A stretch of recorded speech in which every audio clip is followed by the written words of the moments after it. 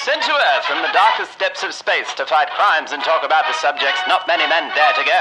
With faces only a blind mother could love, arms like a silverback gorilla, and more hair on their chest than something really, really hairy. Like really hairy. Prepare to be astounded and bedazzled by the wondrous voices of your two hosts, GK and F. Stand by for live broadcast.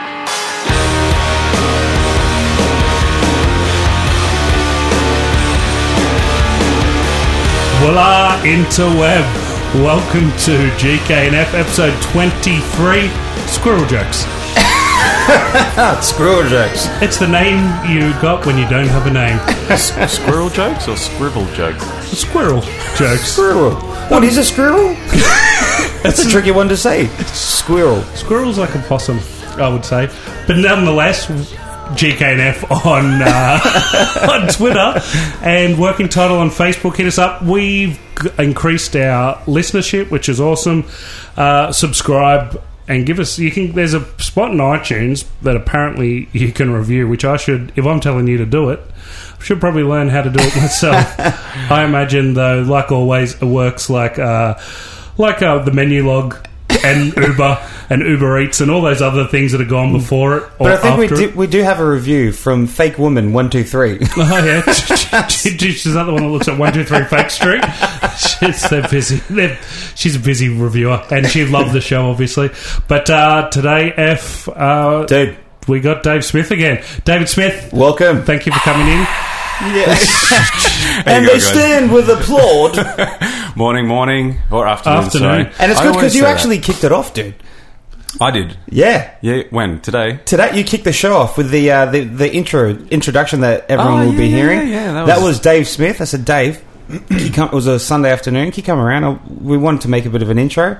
So Dave walked in, completely unscripted. 10 minutes, wasn't it? 10 minutes. Banged it out. And we'll go, what do you reckon? I might have sounded at all. And Dave just started spitting funny truth. Like just exactly like Michael Hutchins felt when he wrote that song for In Excess. 15 minutes in and out, bang in a hotel room in Hong Kong, and then we're out of there.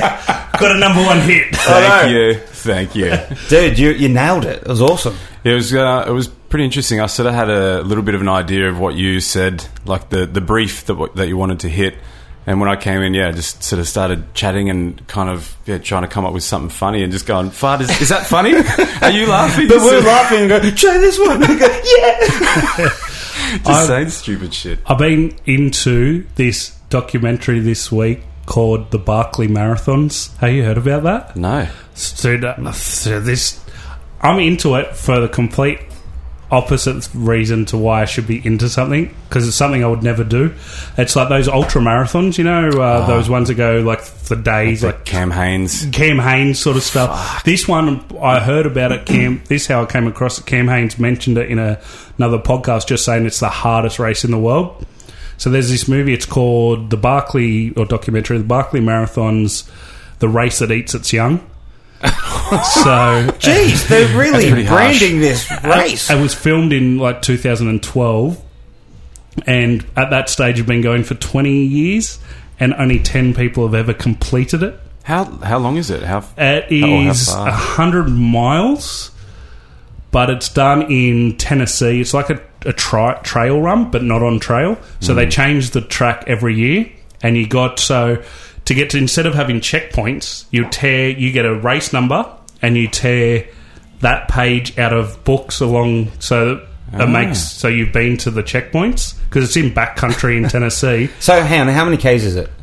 100 miles is 160 Ks. 160 Ks. That's humongous. And so, do you reckon the guy who designed it actually did it himself, or did he sit down and go, "Let's come up with something really crazy"? So these guys, he's never completed it. This dude, but it's just this marathon, and it's more about pushing yourself. Why I liked it, you're pushing yourself above any sort of limits that you even think are possible. Like so, it's it's a hard. So there's failure, but you're pushing yourself like even past what you think your limits are. Yeah. And I was engrossed by it. And it's like backcountry Tennessee, like Hicksville. Like it starts with the dude lighting a cigarette. That's how the race starts and stuff. You get 40 people can get into it every year, so they only take 40 starters. Is there like a prelim sort of thing, or like a prerequisite? You have to complete a No, so they take a whole. They don't just take athletes like that. Your entrance is $1.60, an essay, and if you're a virgin runner in it, you got to bring a license plate from your home state, and every year it might be like a pair of socks or a plaid shirt or a pack of like Marlboro Reds or something. Like that's your entrance fee. So it's like, Really? and there's no advertisement of how you can apply for the Yeah. race. So it's like you got to work out how the fuck to apply for this sort of thing, and you get So everything about it is a challenge. it's It's too hard for me. Yeah. Where's I don't know how they prove that they are virgins anyway. but that's just, Where's the online PDF? Just fucking buying a pack of cigarettes and doing 10 times tables and then you got to run this thing that goes for six. It takes 60 hours. Well, 60 hours is a cut-off limit. If you don't complete it in 60 hours, that's it. But it's what do they do? Come and get you? no. If you just have to get if you out. quit, you got to get back. So some people have quit, and it's taken like 15 hours to get out of this sort of. But it just crazy. sort of I was just watching it, going, well, this is so far about what I push myself. If I'm running, I go, if I slow down just a bit, I'm walking, and it's easy. So I hate running. So that's not why I liked it. But just these people pushing themselves to these Pretty nuts, eh? Yeah, it's insane. I was actually reading a story about a guy. He completed all these marathons across the world, and he nearly died because one of the races was in the snow, so up in Antarctica, not in Antarctica, in Alaska, sorry. And I don't know the distance of the race, but part was on bike. You need a compass and a map, and so you're sort of navigating yourself. There's no. So it's orienteering plus running. Pretty much, yeah. And this guy basically, he saw there was he was on a trail, and then it looked like, he said it came to like a bit of a fork, and then he saw some animal trails, what he thought was footprints and stuff of other people. So he went down there, and as soon as he went down there, he went into this slide on this snow. So his bike and all his gear and all this sort of stuff went into the river, and it was the river obviously freezing because you're up in the snow. He said he had 90 seconds before his body just like shuts down. So he pretty much he's in the river. He had to duck his head under to get his bike. So he picked up his bike, threw his bike back up onto the bank. Jeez. And then he started smashing his way through all the icy, it had a sheet of ice on the top as well. So smashed his way through the ice back up on the riverbank. And he said he kind of hurled himself up on the bank, and he was just laying there, and then he had to get naked. I think he had a tent and stuff like that, so he had to get sleeping bag and stuff. So he got naked. This is minus fucking 10 or 20 or whatever it is. So he had to get naked, get his clothes out, and then try and slowly get his clothes body back on. temperature back up. Yeah, otherwise he just goes into hypothermia and then he's still got to complete this friggin' ultra marathon. Yeah, so once he did all that, he finally got clothes dry enough to put on, so he didn't go into hypothermia. Then he had to try and find his way, backtrack and see where he went wrong, and then find his way out. And then everyone. So it's really a big hike. Is that what it is? Yeah, but it's a marathon, so you're trying to complete it in a certain time. And so I think when he got to the finish line, people were like, "Oh, we thought you were going to complete it quicker than you've done." He's like, "Yeah, I was just been the last Nearly 2 days died. out in the middle of nowhere, trying to find my way back." And they're like, "Oh, we should have sent a search party, I guess." Yeah, you fucking Shit, should. what were your registration? 727. Yeah, we got that. That's The people that compete in those are just different. we haven't got a certificate for you. Yeah. Oh, sorry. It was your number had smudge marks. It had Nutella on it or something. You can't mess up the admin with that. No, it could have grave That's someone's consequences. life. You should have beacons, but those people that do those ultra marathons, that's a different. You know the people that like pain. That's who the fuck they are. That's what I was thinking. It's everyone needs a challenge. And if that's your one, what keeps them motivated to complete this? It's the feeling that they get when they finish at the end. Is that what they're chasing? Is it, just because you're achieving what is the unachievable, and nothing's great unless there's a certain amount of failure. I guess that's what really? people want to do, Everest and stuff the big mountains. Yeah. Is it the Big Seven or? The Big Seven, Big the climb, Seven. which is Everest, the one in Japan. What's the Mount Fuji? Fuji, Kosciuszko, and four others. One in and some Mount others. Druitt and Except when there's an element of maybe like death, or if there's an element of, you know, like a small percentage of the human race is actually going to complete it. Maybe there's that sense of achievement that you're like just getting to the starting line. You're like and the bikies. You're like the 1%ers. You know. Yeah. Is it worth doing because as you said, a portion of the population will not be able to do it. So anything worth doing is being able to do it, knowing that someone else can't. Yeah. That's always my best. Is that how we should live life, though? Yeah. Well, you can't do this. I can, so I'm going to do it, and I'm going to feel awesome about it. Yeah, I know. Who knows, Dave? It got very philosophical there, didn't it? Anything that I can. I even like when there's like a very, very, very small, minute times in my life where I don't come home hungover, but my wife or my friends might come home hungover. The next morning, I feel so superior to them because I didn't do that. So now I can do stuff. So I got that same thing. Like you're 6 inches taller, looking down on them, going, that big shit-eating grin as you like putting the rubbish in the bin. Yeah. Stop. That's the smelly bin didn't even put me off today. But it's a 1 in a million thing that it's me in that position. So it's yeah. So, but I'm doing that because now I'm better than everyone else. Hashtag real talk. I actually do want to do Everest. I would love. Yeah, I would love to do it. Like I don't know why or what. It's, you know, that whole, and this is that whole thing we're talking about. It's like what draws you to it? What makes me want to do it? I don't know. But I'd fucking, like, if I had the money, because I think it's expensive, isn't it? Oh, it can. It's a lifestyle. It's not. It has a toll on the rest of your life. Yeah. Preparation for it. Even if you get to base camp, that's a massive achievement, isn't it? At Everest, my cousin's done Everest, and he didn't get the whole way up there because you're not guaranteed. You're not guaranteed. You can fork out all this money, and they're like, I think you have to, you know, sign your life away and stuff. So do you buy your own Sherpa? Is it Sherpa? Don't know, a couple of bucks. Yeah, but do you know? I don't know if we learned this on the podcast or not, but I thought a Sherpa was a profession. That's an actual like the Sherpa, the mountain man, are the actual indigenous people of Sherpas to that area. Yeah, it's not. Did we learn this on a previous podcast? No, but we're doing it right now. So I could, we'll look that up. But the Sherpas are the indigenous people. So Sherpa's not the title that you give to someone that carries your luggage up. Yeah. But no, apparently. That's what I kind of thought it was. Well, that myself included. But they're just indigenous people to the Himalayas. To the mountains, yeah. So, okay. I guess that's why they're great at working at altitude. Yeah. every time I hear the word like Sherpa, you know, in The Simpsons when Homer climbs the Matterhorn or something, and then he gets 3 questions. Yeah. When he's looking for Power Bar or whatever.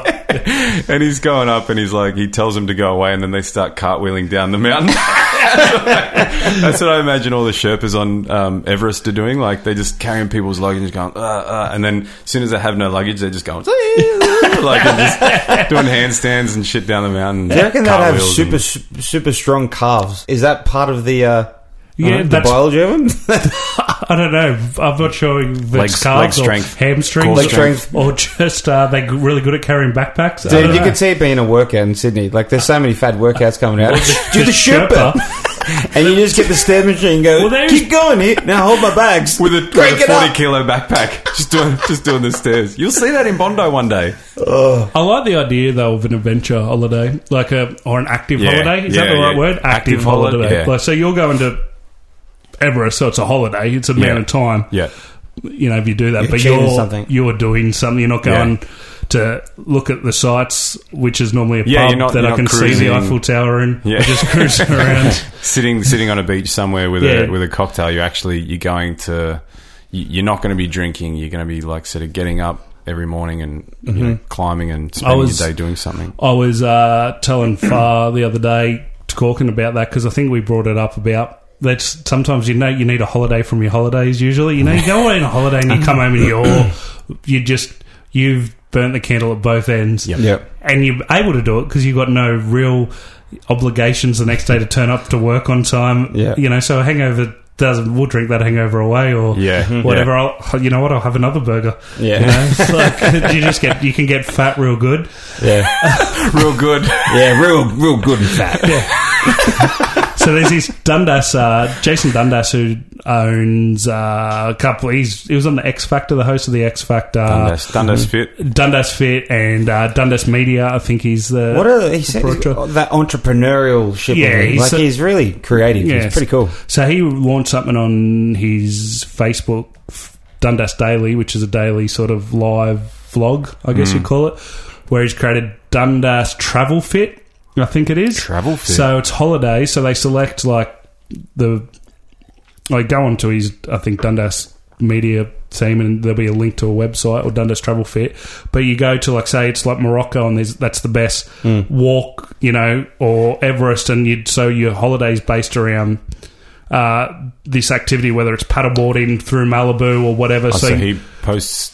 So you do. It's like a critique. So it's a group thing. Yep. But as part of your ticket, you also get like a fitness and a meal prep plan. So you're ready to go for this, for that sort of whatever it is. Whether it's like, you know, the Appalachian Trail. Is it called the Appalachian Trail or whatever? I'm not too sure. Where's that? It's across. I think it goes from. From California up to Canada. Yeah, that's through huge. Canada. Yeah, That's, so, that girl did it on that movie. What's it called? yeah. What is that movie Jesus, called? that was pretty heavy. With Reese Witherspoon? Yeah. Yes. Yeah, Forget don't it. remember. Jeez, we're full of fact check. Ben Cover, shout out. No, that's but whatever. Yeah, so you get a full full sort of program, so you're ready to go on that. So pretty good you idea. come home from that holiday though, but then I feel like you need, you know, how you come back, you need a holiday from your holiday. This Yeah. time you come back and I want that holiday where I drink and get fat from that. So there's no winning. It's called Wild. That's Wild, that's it. That's Yeah, it. Wild. The last kind of overseas trips we've done, we've always made sure, because you know, like if we've gone to the States a couple of times together and it's for weddings, it is taxing. It is, you're always up, you don't sleeping a great deal, and you just, you know, you're having a great time. But on the way back, we've always had to stop off, whether it be like Hawaii or Fiji or something, Just to unwind. to have couple of the days, actual yeah. holiday after we've finished working. The holiday from the holiday. Just to wind down, don't drink as much. Yeah, Kind and of just get into a better sleeping pattern. yeah, and then just when you lay come on the off- beach and read books and just chill and really, recharge. It's I didn't awesome. think I could actually do those kind of holidays though. Like because I've always typically when I travel, it's always you're getting up, sightseeing, blah blah. And a couple of years ago, Mans and I went to Thailand together. So that was like I think every couple in history ever. Yeah. Just- I think it's one of those. Yep. I think it's one of those things where you tick off like, can you live together? Can you holiday together? Can you Yeah. holiday in Thailand together? Yeah, that's right. And now you're ready to marry, or you find a new one. Yeah, that's right. We'll have to try again. Yeah. Back to number one. But I remember talking to Sim. I'm like, because I'm always like a busy kind of person. Like I just like to be doing stuff. I can't, if you go to the beach, I like to be surfing, or if you But it was actually it was good just to go to To do a place nothing. like that, and the service is really nice. Like everyone's trying to please Yeah. you and all that sort of stuff. It's really nice to just go somewhere and take advantage of that kind of thing, and sit on the beach, not have any plans, just go. This is what I'm going to be doing all day today. Sit Yeah. here, bring me drinks, I know. and chill out. So Yep. they're my holidays that I like because I'm You so freaking go. I want to do nothing. Yeah, to yeah, the yeah. point where I know my wife gets. I don't want to do nothing anymore. Yeah. This is so good doing Yeah, nothing. yeah. But I just looked at booking on a holiday over Christmas yesterday to Fiji, and we booked out to fly out on Christmas Day. How much I've saved you're doing a flight on $1,000, Christmas yeah. Day? Half price. Yeah. Oh, wow. My Yeah. flights, and because we pay for 4 people now, so for us we're skipping Christmas and going to be on a plane over Yeah. Christmas now. See you Yeah. guys. That sounds good. It's just, but that's a do nothing holiday again. Like I want to do nothing. Nothing. Yeah. Nothing. Yeah. Nothing. What about the holidays where, like, my brother, he went to the snow for the first time and, booked it with all his mates, and, it was a big plan. You've been waiting for Yeah. months. Yes, we're going to the snow. And as soon as he got there, first run, broke his arm. So he had to That's kind of hang insane. back and go every morning, see you guys, Man, I'll that is a see you when compliment. you get back. I'll be at the pub in the That's ski the lodge. worst possible. How long was he gone for, or supposed to be gone for? Oh, dude, like a week or something like that. Like Still, got a cabin and that's so rough. Yeah, it sucks, doesn't Like, it? The amp, like building up to it, and then it's like God just gives you a kick in the dick. Yeah, Sorry, it's mate. so unfortunate. It's like, dang. I've never seen the snow ever. You what? I've never seen the snow, like proper snow. No. Really? Yeah.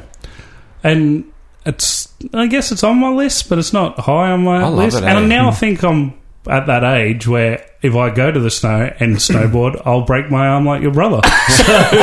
So like, it's sandy beaches and hula skirts for me from now on. Yeah, dude, if you get to the snow, get a stack hat, get everything. I'm putting them all up my arms. Elbow pads, knee pads, shin guards. But yeah, it's a great. I'm intrigued by it, but I've never. Yeah. It's an expensive. I feel like It's the so snow. expensive. Yeah, pretty It's a to get the whole- run, the Especially day passes and that. But like, I think Australia is super expensive. Everywhere else is fine. Like, I went to Japan, 2012, and like a day pass is like $40. Yeah. Is that 'cause Over here, it's $140. Is that because there's heaps more lifts going and there's more runs and more, I think- or it's just Japan aren't wankers? Like, Yeah. they're just, like but Australia knows like that's pretty much they've got you by Yeah, the short and curlies. Like, yeah. like they just want to, And I guess when I only first saw snow 2011. So that's only a few years ago, or 7 years ago, 6 years ago, whatever. Maths is my I thought you were rapping a verse then. So knees weak, arms are spaghetti. But yeah, like I think it was like $100 for a lift pass, and it's like $40 for your entry into the national park. Mm-hmm. Now it's like $140 for your lift pass for a day pass. It's like, what's changed? Like, why is it so expensive? Why does it just keep going up? Like, Is it because where else can you ski in Australia? I'm sure. Melbourne. yeah, it's you like Melbourne? can Franco, ski fields, So- Mount Buller, Mount Hotham. Perisher. Is it a mixture of the geographical location? Like, you don't want to drive too far. You can't fly there.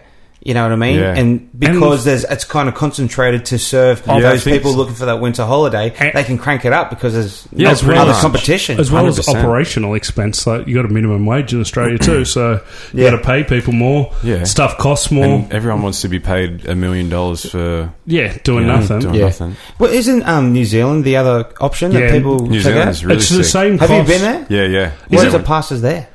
Well, we had it as a package, so I didn't really. Well, it's the see same the cost, breakdown. isn't it? To like, you can go down to Perisher or whatever for a weekend. You can go in flights included and get some better runs and better snow conditions to go over to New Zealand. It's the same. Yeah. It works out the same cost. Cost comparison. That would be a great holiday. I would like to do that. NZ. Yeah. NZ's really Check out cool. the snow. I've been to the snow once, but yeah, that'll be rad just because Yeah. it's... when you go overseas, it adds another kind of stigma and, another element to the holiday. Like, I love that. I love airports and I love, like, the excitement of waiting at an airport. I reckon airports are like the happiest place on earth because people are like, you going to holidays or you're Or you coming back, got you're seeing loved loved ones. ones. You, Yeah. like, 100%. Yeah, and like flights, I find like I'm super relaxed on flights because you can't. As soon as you're in the air, there's like that's it. You're there. No one to bother you, like except for the trolley lady that comes around and Hit your elbow whacks you. every fucking time. Yeah. I'm sorry, sir. No, you're not, because you keep doing it. You're not that sorry. I hate the planes. Do you? Dude, I can never get comfortable. And then I think maybe, I don't know if it's subconsciously something in my fucking brain goes, you're trapped on this friggin' plane as well. Like, I'm not scared of flying, but I can't do anything. let me off the plane. It's just like, I hate being a passenger in a car. Yeah, I can yeah. be stuck on like the M4 in traffic and be the passenger and be so frustrated. But if I'm driving, I got control okay. of that. Yeah. I'm in control of this going nowhere. Yeah, But I can't change the result. But yeah. I'm Sometimes heaps I don't more like to be a relaxed. passenger in a car. But fuck Yeah. that. Planes, I don't do Don't well do at well. all. Yeah, I went No. through a phase where I was a bit like that too, dude. Bit edgy. I was comfortable and then a bit edgy, and a lot of the edginess was the lead up to it. I once we played a gig in Melbourne, and the flight left Sydney at 4:40 p.m. So I had to finish work pretty early. I see you're already intense. So I'm already running late. I had booked it and I knew the times, and I was already late on that day. So got in the car and not flying down, I wasn't speeding. Maybe at some point I tried not to, but when I go and that's the story, everyone. There's your lesson for the long weekend. Coming up next week. Are Check you it out. waiting for, when you finish that story, those the choppers that I heard flying over before, the SWAT comes in and goes, here's a ticket, so you'll fly really fast 4 years ago when you go to the airport. I know, it was a bit like that. But when we're on there, got the traffic leading into that tunnel. That tunnel is... It's a nightmare, the worst, isn't it? Every time I drive past that tunnel all the time, and it's just like it can be 3 o'clock in the morning. It doesn't matter what time of day. I'll tell you who it was built by. It was built by psychologists or Who's on the other side of the tunnel? Psychotherapists for people to get massive anxiety, and then they go, come and see the next billboards. Come and see me if you've got anxiety. I've got anxiety because I'm in this fucking tunnel all the time. I'm missing my planes. I know, and the pollution in it's horrible. Yeah, but so I got to the airport. And I used to park on Batman Avenue, so you didn't have to pay for parking at the airport. Best street And name. I was so late, stressing so late. Like they were closing the gate. It would have been about 4:20. And I'm rocking up, or just after 4. And I'm running. So I've got to run from the street to the airport. Oh. Everything's bumper to bumper. And I see a taxi right at the light. So I knock on the door. I see a guy sitting in the cab and heading to the airport. I said, mate, I'm running so late, can I jump in? He goes, no worries dude, jump in, all good. So having a bit of a chat, and he was leaving from the Qantas terminal on the other side and I was on this side. I said, mate, just drop me off and then you can take the cab back to where you got to go. It's like, okay. I hear what you're saying. Not gonna happen. But I said, yeah, no worries dude. And as we're coming past my terminal, Did you see? as we're coming past, we've got to stop at the crossing. So I'm like, I'm out. So I'm sprinting through. I'm running there. And I got to the security checkpoint. And of course, when you're running so late, they want a bomb test. They go, let's check his bag. Yeah. Let's check his bag. What's he got in his bag? Oh, this looks pretty bad. They pull out my Rogaine. Because I'm trying to not go bald. And normally that would be a really embarrassing moment for someone in public. But because there was so much pressure, it's like, mate, keep the Rogaine. I've got to go. Keep it, I'm out. So I run, come around, and get to the terminal. I finally get there. I go, you are so lucky. I said, thank you. And I'm sweating. I'm stressing. And I get onto the plane, and everyone's looking at me. You see someone laughing at me, or those eyes. I was like, it doesn't matter. I've achieved this. I made it. You have no idea how much I had to do to get here. I feel like one of those ultra marathon runners that completed the Barkley marathons.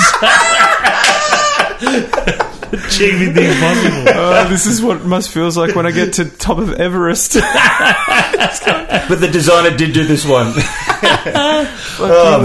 I've never missed a flight. But I was at the airport the other week, dude, and there was this guy they were calling him out over the PA system. Imagine what they were doing with you, saying your name.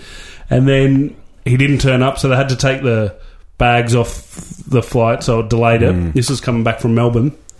And I think, what was he doing in the airport? Like, how did he miss his flight? He got to the airport. So his bags were on there. His bags, he checked in, he was everything, and he's got caught up reading the fucking glossies in one of those newsstand papers going, I wonder if Reece Witherspoon's going to play wild. Unless he was racing his bags, as soon as he puts them down, he starts running to the destination. Because he's an ultra-marathon runner. This seems to be the theme. But, what could you possibly be doing? Come on. Inside the airport. Although I've nearly missed a flight like that. Like when I was in the States with a bunch of people and we're just being dickheads. Like we checked in. Mind you, it was after a couple of weeks of heavy boozing and late nights and stuff. But we're just sitting there in Hungry Jack's eating. We're like, yeah, we got heaps of time, blah, blah. And then all of a sudden, Scott Rooney, David Smith, blah, blah. And we're like, is that our name? We check the time and you're check the ticket, check the gate, check. Oh fuck, that's us. And then you start running, and it's we were there. How would you? Why didn't we just go straight to the gate? We're like, oh, we got plenty of time. We can just fucking eat fucking food and just young and dumb, just stupid, just straight up young and dumb. Yeah, idiots. That's Because what do you normally do? What were they looking at? Magazines or? That's what catches me, because I put the headphones on because I'm in flight mode already prior to the flight. No, so I'm oblivious to all the information. You walk around with headphones on? Yep. Just get to the airport and just go. I've got the cord coming out as well. I've been to the airport with File recently, and that's what he did. He walked through the security gates with headphones. With 8 other dudes, and he just tuned out. Just went. That's headphones sound going on, guys. It's a bit of radio theatre. But Then just fucking just checked out the whole time until the plane was there. But to be fair, we were walking. It was like 5:30 in the morning. It was still morning, and we actually went out the night before as well. Yeah. I was like, I good don't luck. need to speak to you just yet. I've only recently finished speaking with you. I don't want to speak to you. I'm going to turn off the engines. I like to reboot. They're the best conversations, the ones where you don't need to speak to someone, and you keep talking, and you're talking, and you're talking, you're a bit hungover, so everything's a bit shit and funny. I know. There's always that funny next morning.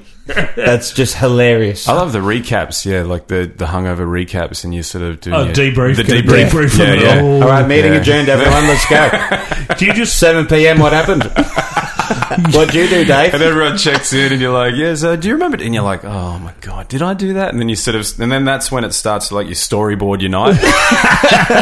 You're like a producer or a writer sitting there going, "All right, so at 7:50 was at here, and what was I saying?"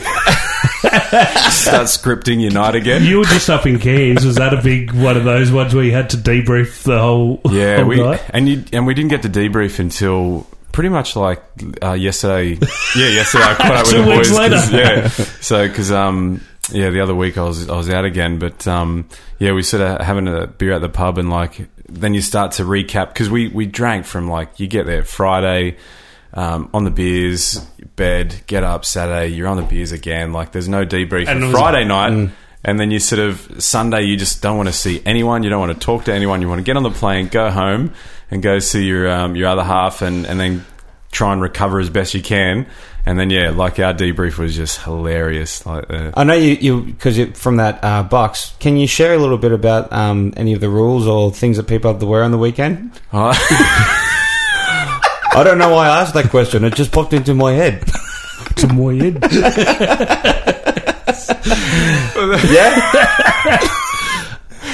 Well, no, there was this just a singlet. Just a singlet with some rules on it and stuff. 10 push-ups if you say mine, which Squid, one of Young's What do you mates. 10 push-ups if you say mine? Yeah. But, Mine? Yeah, so you Yeah. just... So this was printed on the shirt. Yeah. Oh, sick. So I'm yeah, interested. This is new to me. So. no coaster. There was a bunch of others, but like one of the guys, one of the groomsmen, he would bait everyone so bad. He's like, whose beer's this? And I'd be like, mine. And he's like, whose? Mine. Whose is it? Fucking mine. And he's like, drop it, give me 30. I'm like, shit. You come back buffed as just yoked. Yeah, you walk around in It's another marathon. I've got veins coming out of his bloody chest and stuff because I've just done like 50 push-ups. I know. I love those games on the weekends. We have the golf ball one. Another one that goes in the cup. That's Goes in the cup, and it's so annoying. And everyone's just no one's really Golf ball caring. in the cup. Yeah. So if someone drops a golf ball and you got to drink, but you got to tee it off from like with a one iron from 58 yards away and hope it gets in the cup. Splash. Can you just get a little discreet with a coin or something? Yeah, you could. Yeah. No, we'll just use it. Well, the first prototype was a bowling ball, but we smashed way too many glasses. Then we moved to a cue ball. But it's like, but it would always be an annoying time where you might be carrying 3 or 4, and then someone goes, "Poop!" You go, "Why? Why did you do that? You didn't need to." Who was the king of that game? But there's always got to be one. Mitch Bennett. Do you know there'd be people that'd go, "Oh yeah, it's good," but he'd be just banging it in. Mitch is still playing it at work now. Yeah. To people's waters. With coffees. There was one. I remember Mitch goes, "I'll get you." He just got one of the boys. This might be not amusing to anyone listening, but he just got one of the boys with a full beer. So the boys got it. Mitch goes, "Do you know what? I'll get you. I'll get you your new drink."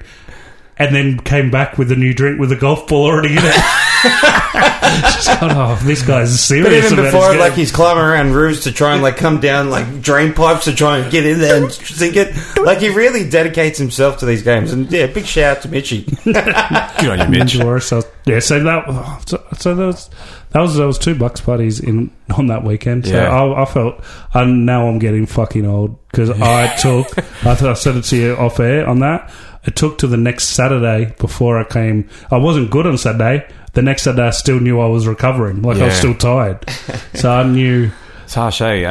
The older you get, it's like when you're younger, you got extra hormones everything pumping through your body and it's just kind of keeps you safe. It's a nice little cocoon. You get older, you just, but you don't learn. Like, No, I'm just, so good at them. Like, and I love them. But like, but I know I'm going to hate it after it and before it. But while I'm in there, I'm just going, in the moment, it's good. It's I'm made for this shit. And then I go, oh god, and my motivation's gone for a week. Like, I can't. I'm tired. Yeah, I'm a shell of my former self. Work cutting corners at home when you're vacuuming. You're really not dedicating yourself. I just swept everything under the rug. Come inside with your blow. Just. I would probably do that. Yeah, just I've done it in the car. It works really well. In the car? Yeah, in the car. When we were on holidays, a leaf blower in the car. Yeah, Dad, he's got the big Tarago and it's full of stuff. You know, he'd move wood and all kinds of things that leaves the floor dirty. But it's like, Mick, I got the blower, and it worked a treat. So there you go. Listening to GKNF, we've got some top tips. Get your blower in your car.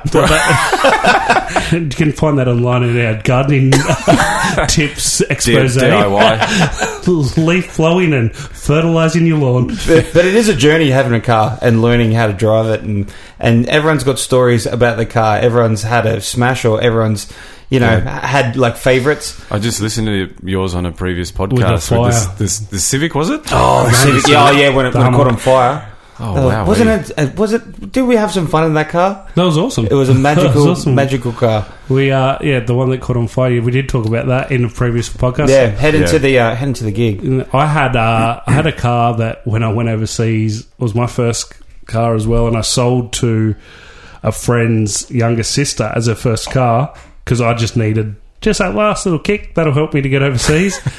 Then when I was overseas, it was the early days of Facebook, so I didn't sort of see it straight away. She just went and sold it for like triple the price I sold it to her. Great business skills. I cannot begrudge anyone that he's upselling. That he's just crawling for every last penny. Would you buy your children their first car? Did you get yours? No. Was yours given to you? No, I bought my first one. You bought your first car? I bought mine. I had a loan. I was pretty proud of that too. Yeah. Yeah, I got a bank loan. And paid mine off. Yeah. I had saved a bit.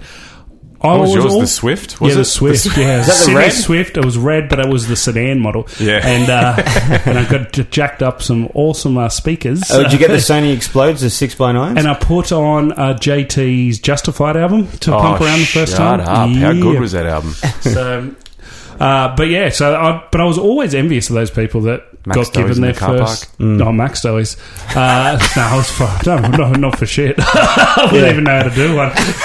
I am the most car illiterate. I know what I like, and I know how to point and steer and drive, but I'm the most car illiterate person. You know that kid on that Facebook ad that's on the BMX bike going, you dump it into this and you... and you get into a burnout. That kid knows heaps more than me about cars. Heaps more. 2-3 grand. I had to Google what he was talking about. That's how I learned how to do my Max Dowies. Man, have you seen that video of the kid on Facebook? It's where he's talking to these guys in the car. They're going, and he's going, yeah. I think it might be the same video, but is that the one where, as he's going off, they say, do a mono on his bike? He flips on his back. That was the funniest thing ever. That was... Okay, it is the same one. Good.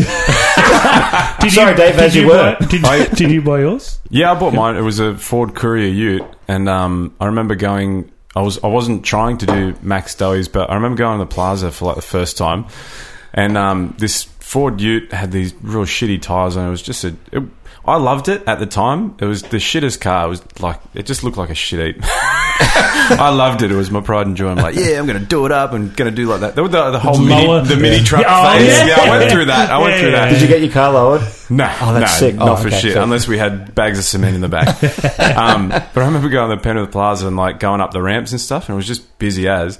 And because I wasn't super proficient with the hill starts at that point, I had shitty tyres on it. It's a Ute. I was in there and I was like doing a hill start, and it goes, and I was doing this fucking burnout just up the ramp, and then it stops halfway up the ramp, and people are like looking at me, and like you see people in the rear view mirror looking at me. I'm like, sorry, and then it starts again. I'm like, Smoke young- going everywhere. I'm like, sorry, I don't know how to hill start. young kid with P plates on. It's just the and the P plates stereotype in a mini truck with like, just a hooligan. Probably had census fail, just blasting the shit out. Just a goddamn hooligan. That's what when man. my dad tells this story when he was younger, living with, he's got 5 brothers and a sister, and Nan and Pop had gone away, so Dad's in charge. He's the oldest of them all, and it was on the Sunday, and his brother come home, and Dad had left the house because he was going to play soccer down around the corner, and his brother didn't put the handbrake on the car, and the driveway was behind the house, so it had a bit of a gradient, so this car's gone. Went through the wall of the house. Yeah, just went through, and then it was in the house. Oh, you can't cover that up. That's a tough one to cover up. So When Mum and Dad come home, so all the brothers are like, "No, we're gonna have to go to Mick." So they come down, and Dad's like on the wing, like trying to flutter around, and they go, "Mick, the car's gone through the wall of the house." He goes, "What are you talking about?" his head would have gone as red as anything and just gone, rah! Especially you come home in your soccer gear, still going, "Why is there a car in the house?" Oh, not that everyone needs to have a story, but I got a story. I had my L, so I would have been 16, and Mum and Dad were gone. And we had a gym in the garage. We had to back one of the cars out to get in. So I used to be allowed to back the car out. But you didn't have to fully back it out. No. But I went, I'm going to take this for a drive. So I went to back it out of the garage, scratched the whole side of the car on the side of the garage. Because I was obviously going, I get to go for a drive. So then I went, oh, shit. So I went to park the car back in, went too far in the garage, hit the friggin' weights. Then I went, shit. Then I went upstairs and I was upset. I'm going to get killed off my parents. So then I punched a hole in the wall. In the hallway, and I went, fuck! And then I went, I'm out of here. I went to get out of here, but I was so angry. I slammed the glass back door. The glass back door goes, boom! Smashed the glass back door. I ate so much shit. Got my BMX bike, got it back, went about 400 metres into the bush, and just sat down and cried. I love it. You caught it. I'm going. It's still fucked up. It was a comedy of errors. Man. And then when I had to explain, because I wasn't staying in the bush all night, so I come home and You weren't going to rough it. Dad, he'd gone out, which was good, so I could explain it to Mum.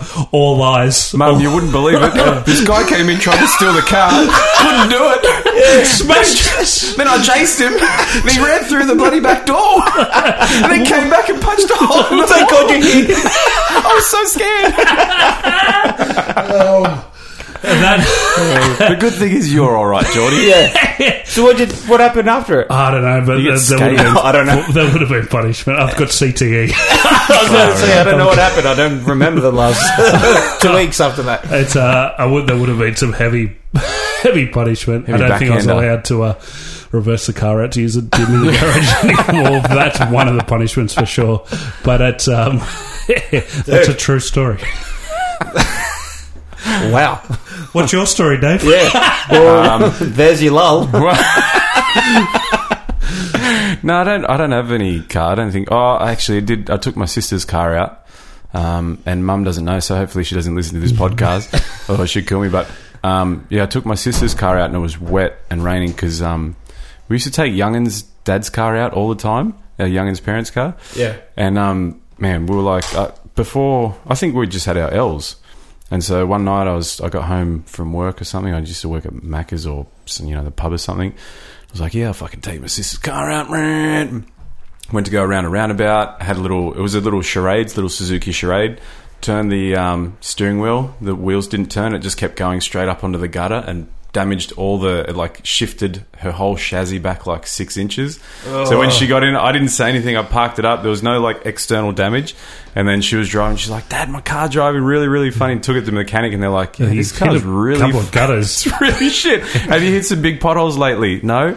And then Dad baited me, and he's like, I know what you've done. I'm like, I'm really, really sorry. And he goes, so did you do it? And I was like, no. Oh.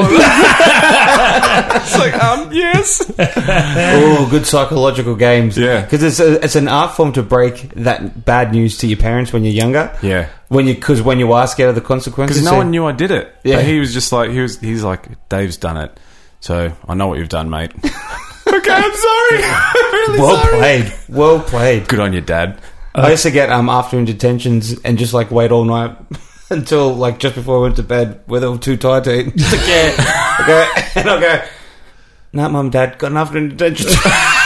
Close the Lock door the and run door. to bed. Can't punish me in my dreams. It's just too late for any of this discipline. We've got to go to bed. Did you see that dude? That dude on the friggin' news this week that headbutted Tony Abbott? Oh, what was that? What a knob. He was a flog. Did you see his...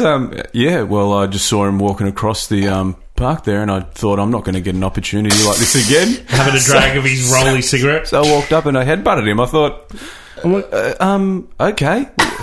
Point? Like, what was your point? Like, what were you trying to do? Like, those are... I don't like his policies. So I'm going to headbutt him. But he's then become the poster child to this is what the people on the yes side of the the vote are, because he was wearing a yes badge at the time, so he's done them a disservice, whether that was his reasoning for headbutting or not. But it's like the extreme left are the frigging exactly the same as the extreme right, with less burning crosses and frigging hating other ethnicities. Yeah. They're just as sort of violent and it's an interesting... but it's something. It's magnified as well.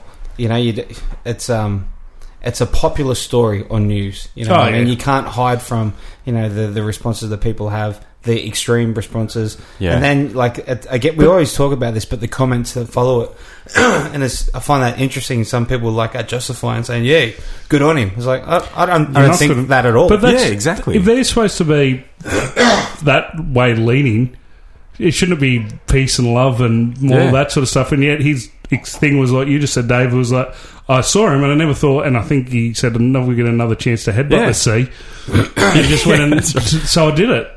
I'm never get another chance to headbutt that guy that's just walking past the studio window. I'm not going to go do it. Doesn't make sense, does it? What do you reckon his nickname is with his mates? Well, he was a DJ, so he's a DJ. He's a DJ. Oh, geez, I hope sometimes bad publicity can still be good publicity. I hope his career. You know what I mean? That's not right. I'm going to go out on a limb here and say Khaled. He's not a good DJ, and he's not playing anywhere. He had chops. He had the chops going. He's running out of records because he keeps headbutting them. It was from Tasmania, so I don't know what the club scene or the DJ scene's like there. I don't know. I've no background on his music and how many people he performs to, but I'm going to say he performs at a bar similar to the old Red Cow in front of 5 people in high vis, sort of. But sometimes you get the DJs who are just playing hit and playlist, just hit and play. It's not like mixing and just look like they're doing stuff. Yeah, they do that to a what's his name? That David Guetta. David Guetta. Yeah, I think they must. They had a camera set up, and he just looked like he was just doing that. Is that the equivalent though to like Iggy Pop miming back in the day, sort of thing? You just go, I'm going to mime because like I've done my gear. Dude, there's this video. It's like a Italian day show, and they get this lady who was singing, had a new single out, and they had a DJ performing because when they perform the song. Sometimes they have the dancers, sometimes they've got the DJ. So they had the DJ, and you see his decks, but there's no power cords coming out of them. They're just sitting on top of a table, and she's miming. And it's just, it's someone didn't make the right decision that day. Yeah. And they're dancing around the wrong thing. And he's doing that. It's like, not doing his job. It's like, but I find that funny that even when you watch a commercial, it's like, we're watching actors. They're not really satisfied they're acting. They're actors. And we're going, yeah, that looks good.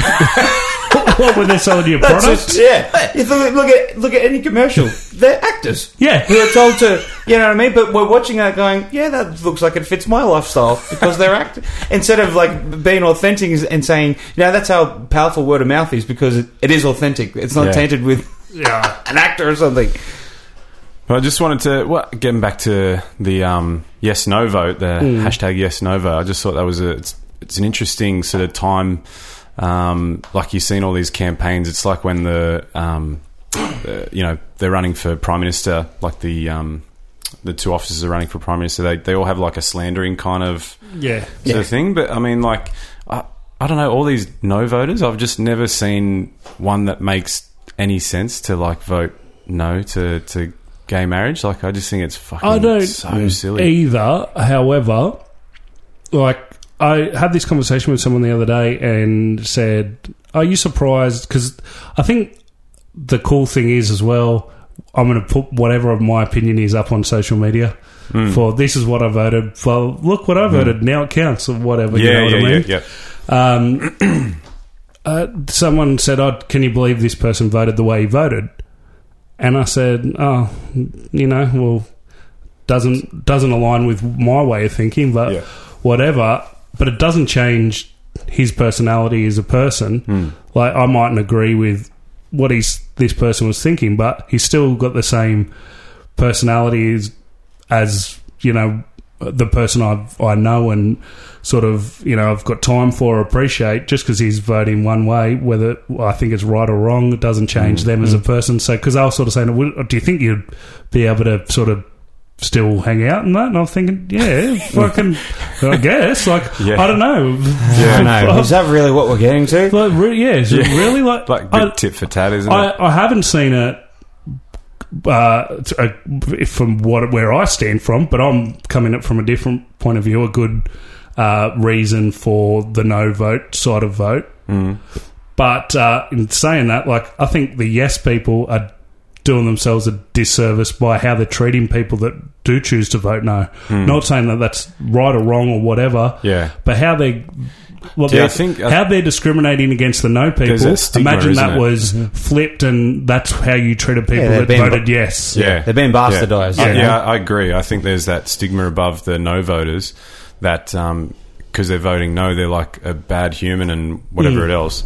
And I'll openly say I've voted yes. I think there's no real reason why there shouldn't be, gay marriage. I can't see. See but that. I do see your point. Like there is the as soon as someone says no, it's people are fucking pointing the finger at them and going like, "What are you thinking?" And it's at a time like this where they should be able to.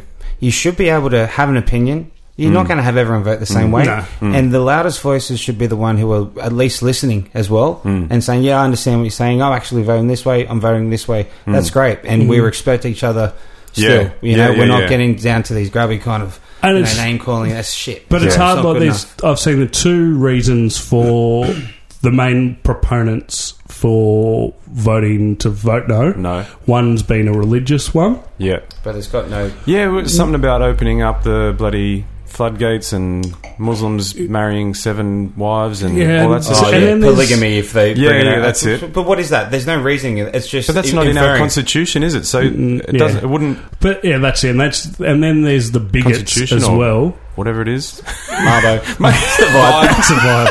I was just throwing out big words. Sorry, dude. No. And then there's the obvious... There's obviously that portion of society that are just bigoted and ill-informed. And so I saw one saying, well, and don't take the gay vote out of it. This person could only see 2 men together, not 2 women or 2 anything, there was just 2 men. That's how he thought having relations.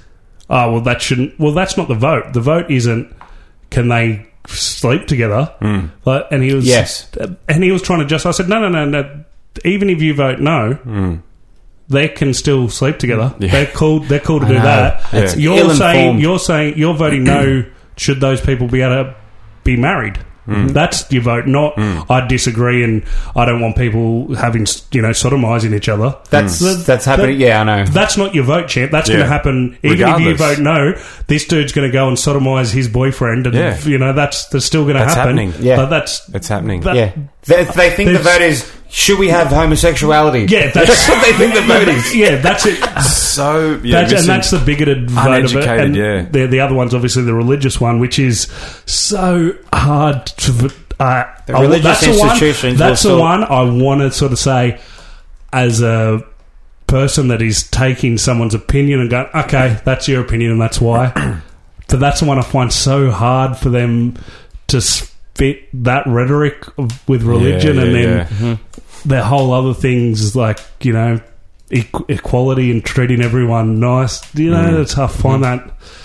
Yeah, I find that hard. And then I always want to say, but isn't there's a whole nother sort of a large chunk of society saying, you know, that person that you believe in is a fucking comic book character as well. So why should then everything that's real be dictated to by that person?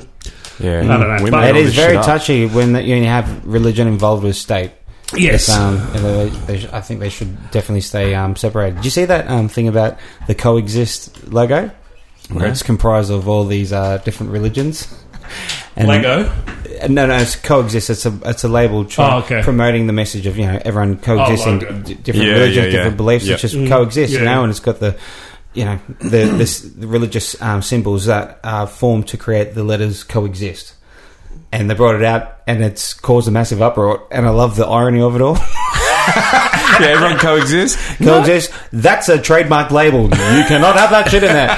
Is that the one where they had like Ganesh or whatever, the elephant got on a lamb barbecue or some shit? Yeah, that's right. Because because he's a vegetarian. Yeah. Everyone just needs to relax, though. Everyone's getting very PC these days. Everyone's just PC. My whole thing is, who gives a shit? Yeah, about anything really. I know. Like, there's a comic who did a bit about being offended. Oh, how good is it? It's so good, and it's so true.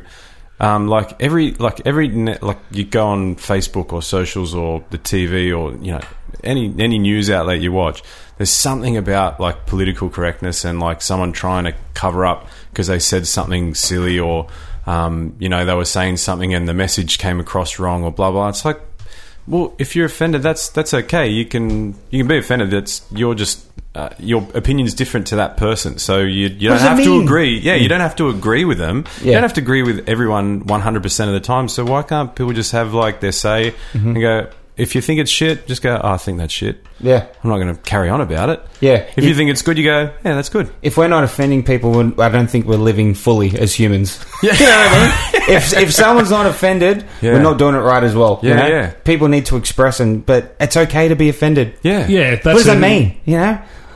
Well, I have to take myself off the socials because I can get into one of those. You offend people. No. I get so worked up about something like about these people having these opinions, and I want to just chime in, and then I'm thinking, where's the gain out of that? I know. And then I'm going to get in this battle with someone that doesn't want to be educated or doesn't want to have their opinion just wants to argue. Disproven, or they just want to be offended because it's cool to be offended. Because now I'm taking a stand against something on the complete other side of that's, and it's cool to be offended. I do the same thing. I look at, and it's mainly on Facebook, because that's where the biggest forum of idiots come to, you know, to have their express their opinions. And I'll go to write something, and I think, why? Just don't even bother, because you're going to get some idiot right back, and then you're going to have to try and write a response to that, and it's going to follow on. It's like, just read it, and because you're having a different opinion, you don't have to say anything. Yeah. You don't have to respond to that. So just keep scrolling, keep scrolling, or turn it off. Go and find some fails of the week, and some are getting hit in the nuts with a ball. I know.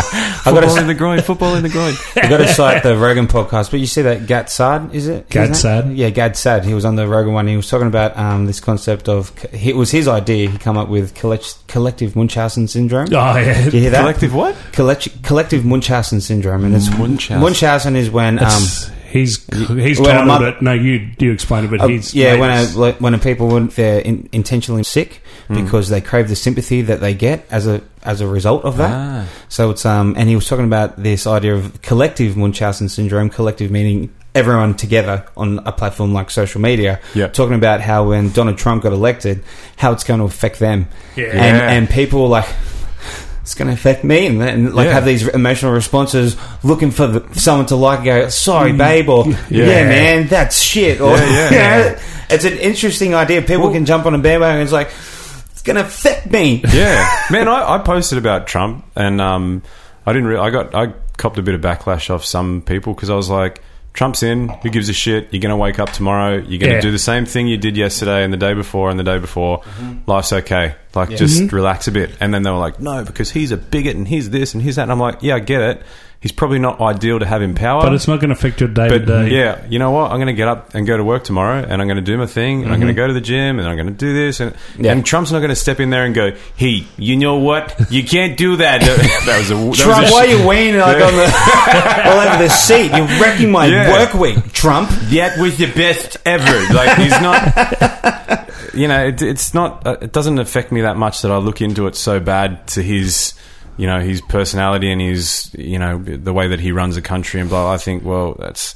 Yeah, it might affect me a little bit, like the minute bit of how America is run. Yeah, if he changes some foreign policy. That's right, and that's pretty much the only thing. But he's got the power to change the foreign policy. The whole Senate and Congress has to go through all that. So it has to pass through many hands before it gets passed. You know what he is? He's just... The president is a figurehead, and he's a shit figurehead for their country. Yeah, so that's all it sort of comes down to. And you know what? He's that spoilt little kid. This is my take on Donald Trump, which doesn't mean shit because I haven't been around for as long as him and done what I've. He's the person that So sometimes when you do something wrong, and then someone sort of gets on you about it, and it's like a negative roll-on effect. He can't get out of that. So now people are sort of all... He just owns it. He's not even owning it. Like, he doesn't... I'm sure he doesn't like it. Like, he craves acceptance. That's who he is his whole life. He wants to be accepted by Hollywood and this and this. Yeah. He can't get out of that sort of spiral of everyone against him, so he's just going to make shitter decision after shit decision after shit decision after stupid tweet after this after that, just because he can't now, and he's stuck in this vacuumous friggin' thing that he can't get out of it anymore. Like, everyone just went, you know what? He's our president. Just give him a crack. You know what? He's actually... We look at it. In these first X amount of days, he's made some reasonable, foreign policies and blah blah blah blah blah. Then he wouldn't be on the friggin' front foot of that. Was it? I can't remember the town it was when that white activist drove into the crowd and killed that person. Same sex was a march or something along those lines? It was the guy drove in and killed someone, but Donald Trump came out. The point of where I'm at, he came out and sort of said, there was bad from both sides, which is true because the extreme left and the extreme right would cause in as much violence towards each other. He doesn't need to say that. He needs to sort of say, extremist, white supremacist, blah blah blah. Yeah, speak presidential. But because he's getting sort of so much backlash from everyone, he's trying to sort of say, it's not just Trump supporters and this, and so he's got to sort both parties. He's got to try to toss it up there, which is a fucking stupid thing to say. But if everyone had just gone, he's doing all right, he wouldn't have said shit about those other person and worry about the fake news and what they're saying. Yeah. How crazy is that? Like, remember, he was a TV star. He's a TV star, public figure. Well, spent his businessman first, I guess. Businessman. He came into a lot of money through real estate from his father. And then he's become a reality TV star. He was on Home Alone. Mm-hmm. He was. He walked past in the plaza. Plaza Hotel. But that's crazy. And the way he got in was people obviously voted for him, so people knew about him because of TV. Because it's a popularity contest. How crazy is that? If you hear a few, it's silly. That it's a popularity contest. Get the most talented, compassionate, strategic. Yeah. Not even personal group of people, amazing. That's people. That's the thing that's wrong with, I guess, having the general public voting for a head in a democracy. It's majority of people don't really understand what's required to run the country successfully. And then all you need to do is, it's like, I guess, going for a job. You say a few buzzwords and people get on your side and you can flash some, flash a little bit of bling and all of a sudden it's like, no, I'm getting behind this guy. It's really good. And it's footy team mentality. It's like, over there, it's like the Panthers are playing the Warriors. I'm a Panthers fan, who's the best candidate now. It's just like, and even then, when the race drops out to the two, whether in this case it was Hillary and Trump, yeah. but it's just like, oh fuck, that's not my favourite team, but they're in my division, so I'm going to go for the 100%. That's how it is. Like it's like the lesser of two evils. But I mean, I don't know if there would be a better way, but I just feel like having the general public having so much say on who gets in, you're always going to come. You're never going to have like the perfect candidate. To run, you know. But it's crazy to be in the running. So you could be a great leader. You can have all these wonderful skills, but if you can't persuade people, you won't get the job, right? Pointless. So a big part of it is being able to sell, being able to. And why are they doing that? Because people are easily manipulated. 100%. And that's why it's almost like, hang on, we know science says that we can easily be swayed. Shit, we had World War II. Maybe we need to come up with a new way of electing someone in that's not involving the rhetoric that you're talking, you know, persuading people and saying that's what could there be a different way? Because I don't like that. But then with me. Then you go, unfortunately, you got one of the two things. You're either democratic society, or you're the complete opposite, and you take the people's choice completely out of it, and you become a dictatorship. Yeah, and even if you just say this is these are the 100 people that we choose to sit on a panel and decide who is going to be our president. That's still giving only 100 people, and those 100 people can be manipulated, and it's. But I feel like part of the campaign trail isn't. What if there were certain rules regulated, around? Regulated so that everything was a little bit more like on an even keel rather above the belt. Like it's everyone have propaganda and bullshit. Everyone have a say, but also be educated. And don't just get sound bites and make a decision based on that. Like if everyone's informed, and I know the argument could be, well, the platform's there for people to go informed, but you know they don't do it because they're busy. And what do they hear about it? They're short sound bites of commercials of someone slagging someone else off. It's like, what if there were rules around so well that you know it can be biased? One side so much. Just get on and speak straight up to the country. No pre-recorded, and say this is what I can do. This is what I want to do. Yeah. It would be great to you know, I don't know. Unfortunately, there's too much writing on it, too much agenda from whether it be sort of the media pushing one side because they're pushing their own barrel, and if their person gets in, they're going to their businesses are going to improve. And this is, you know, this person gets through, so the NRA gets don't have to worry about people lobbying against gun change, and so there's too much at stake for it to be a fair system. That's what it is. That's why that's capitalist based input from industries, and you know it is 100%. So I'll give you $1 billion if you so everyone persuade them. All right, for $1 billion. Okay, sweet. Yeah, so done. That's what they were talking on another podcast as well that I heard. Like instead of having that one person, have the super team. Just like super team. Basically, you get like a friggin' the best scientist, the best doctor, like you know, someone that's really good at war, like a general. And they need an intro before we watch them. It was like win. And instead of the science, instead of the White House, they've got to have like a secret friggin' lair. Yes. And the North Pole. But then you're always creating like Kim Jong-un or whatever's going to be like the evil sort of person from the other thing living in a volcano somewhere. stroking his cat. Who makes those jackets that he's wearing? Where did he get it from? Evil. Look at the little guy. $1 million. After exploring all things Trump, which we have, it was a marathon. It was that was the thing, wasn't it? A running thing. That documentary was called The Barkley Marathon. It's on Netflix. The Barkley Marathons. I think The Race That Eats Its Young on Netflix. You can watch it. Everything else we've referenced has been fact checked by a reliable auditor. And these words were brought to you by Farah, GK and Dave Smith. Thank you for listening. Thanks for listening. We out. Thanks, dude. Thanks for having me.